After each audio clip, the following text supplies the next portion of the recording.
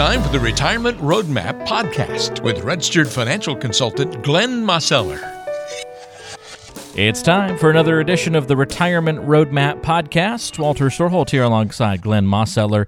He is a registered financial consultant and the founder and president of Roadmap Financial Consultant with an office in Greensboro on Mears Chapel Road. You can find him online at roadmapfinancial.com.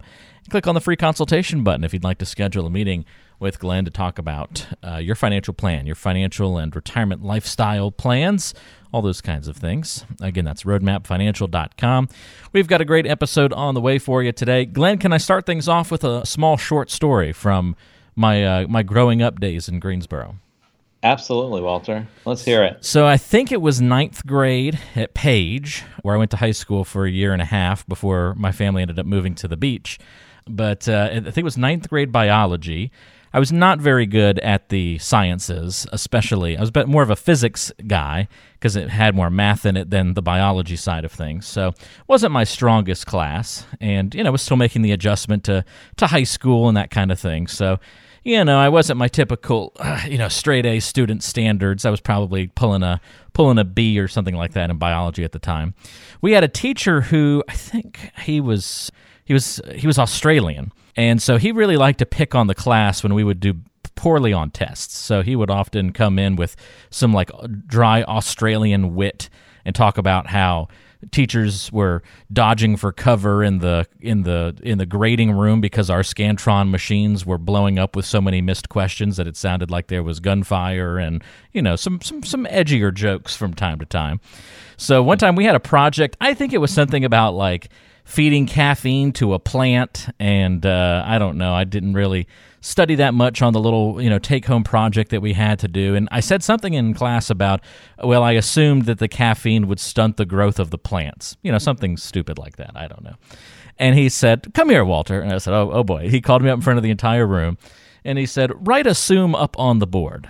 So in front of the whole class, I wrote up on the board, and he said, "Underline the first three letters," which I did, and then he said, "Underline the next two letters," and he said, "Do you know what happens when you assume, Walter?"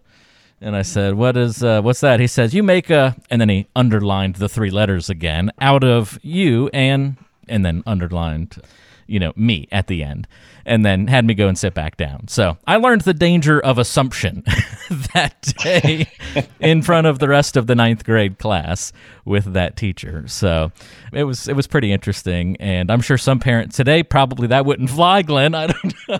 I think that was in years gone by, Walter. Yeah, right? I don't think teachers can get away with that. No, I remember telling my dad that, and Dad said, "Well, good for him." Right. He should have told you like it is. And actually my dad then told me his own story of one of his favorite teachers growing up that kind of used to embarrass him in front of the class a little bit, and that little bit of tough love that he would get. But in any event, another podcast for another time to talk about that, those days gone by.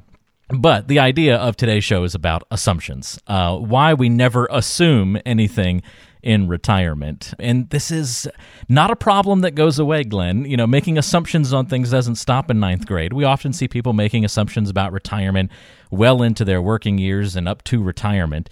And sometimes these things just aren't correct. So we're going to explore some of the popular assumptions that just shouldn't be in retirement on today's show. All right, so first one to get us started and truly in the direction of the financial talk here. I'll spend less when I retire. This one's been around for a long time, right? We're just going to spend less in retirement. Right. Well, no, you're exactly right, Walter. I hear that one all the time, and there are times when that's true. Again, it kind of depends upon the lifestyle and so forth. But one of the things that I kind of bring up when I'm having that conversation with folks, and they say that, and I say, well, I fully think that we'll spend less in retirement, and I'll say, okay, well, let me ask you just a few questions here. And so we kind of engage in a little bit of a sidebar conversation, and I say, well, in today and right now where you're still working, right? What days of the week do you spend more money? And they think about it a little bit, and they go, well, that would probably be on the weekends, right? And I go, well, that's exactly right.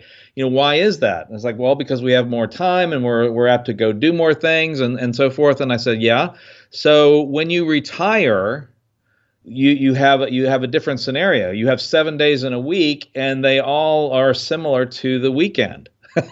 And so it opens up the possibility when you have more time on your hands that you're likely to want to go do more other things, and more often than not, those things end up costing money, and that's not necessarily a bad thing. You want to make sure that you're planning for that and adjusting for that, and knowing that that those things are likely to take place, and you just want to think in terms of, hey, I need to kind of really, watch that, because more often than not, it might be, well, let's go do this little activity, and it doesn't really cost that much. And that's true. It doesn't. However, if you do multiple, things like that throughout the week, those inexpensive things start to add up, and sometimes it can become a more expensive lifestyle than what you thought it was going to be. And that can be true with with just doing little things throughout throughout the week, or traveling a little bit more, or taking a few more long weekends, or whatever the case may be. But I think everybody's starting to get the idea of what I'm talking about, and that it's not necessarily the right thing to assume that you're going to spend less when you retire. You almost have to, if that's going to be a goal of yours, and it is for some folks, then you have to kind of watch your P's and Q's about that, because it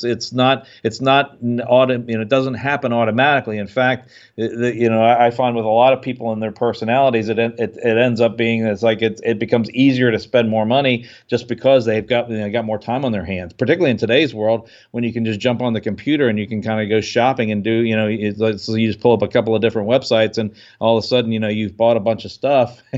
And then that's really come up in the last year or so, with everybody being kind of more homebodies with the virus and so forth. But I think everybody's starting to get the idea. It's just like you're going to really watch it, because you might not necessarily be spending less once you retire.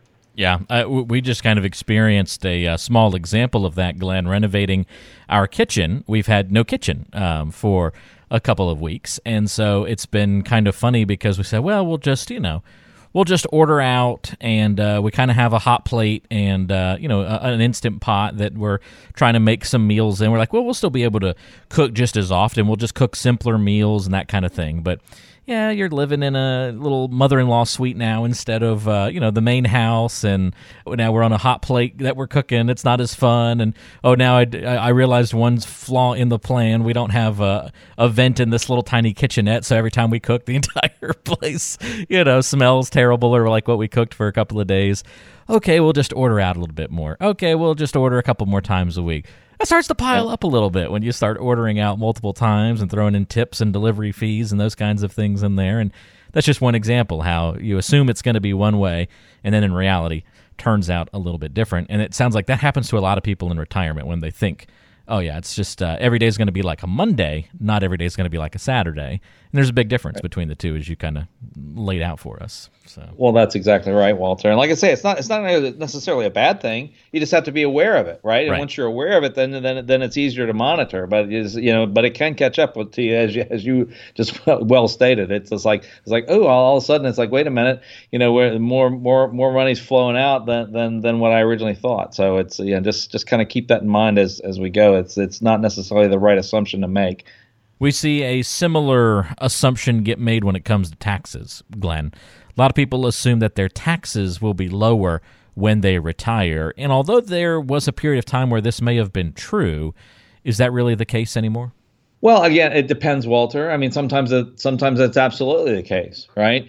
What we find is the more you have saved for retirement, the less likely that's going to be true, right? And so one of the things that we have to keep in mind is that even if tax rates stay the same, there's this dynamic within retirement income that and we've talked about this on previous shows, with the way Social Security is subject to taxation, or whether it is or whether it isn't, and that's based upon this calculation called provisional income. Right. And so it's a complicated calculation inside the tax preparation. But in essence, it comes down to the more other income that you have, the more that your Social Security is likely to become subject to taxation. And so when you start taking money out of a 401k or an IRA, that can actually start to get that double whammy that we've talked about before, where not only is the withdrawals that you've taken out subject to taxation, but can also literally push your Social Security into the way of being taxable. We also see that sometimes folks have pensions, right? And that pension is going to be on their tax return, throughout the rest of their life, and that adds into that quote unquote provisional income, and potentially causes that Social Security to be subject to taxation. So we work with folks to try to protect their Social Security from taxation when at all possible, and there are strategies that we can work with folks to help that happen. But that's one piece of the puzzle. The other piece of the puzzle is that where do we think tax rates are likely to go into the future, right? I mean, if tax rates start to go higher, which an awful lot of folks believe is going to be the case, and there's a lot of people predicting that, of course, with all the debt and the deficits that that are being racked up by the federal government. Well, then if we have that scenario, then that changes the whole dynamic. Not only do you have the things that we were just talking about with the possibility of having your Social Security more taxable, but then if you have higher tax brackets or higher taxation rates rather, then ultimately it becomes a scenario where you might not have lower taxes in retirement. And so an awful lot of folks think that's going to be true, and it turns out not to be true. And that's really a surprise for a lot of folks. So it's very, very important from my perspective, as someone who helps people plan their retirement income, we really, really need to look at that, and we need to develop some strategies as to how are you going to deal with your tax planning and being tax aware in those retirement years, because it's a lot different when you have multiple streams of income coming in, as most people do in retirement, versus in your working years. It's typically just your salary or just your business income, and and there's not as many moving parts to it, and in retirement there's normally 2, 3, sometimes or more streams of income, and they're not necessarily treated the same way in the tax code, and they don't always play well together, if that makes sense. It does make sense, Glenn. Yep. And we see the two dangers there of assuming the first two on the show. I'll spend less when I retire, and my taxes will be lower when I retire. Great examples how it's often the opposite of what you assumed. Where else do we see people going wrong in retirement when they're trying to assume one thing or another? A lot of people make this assumption, Glenn. They kind of think, I need to help my kids get through college. They just assume that that's the right choice before saving for their own retirement. Right.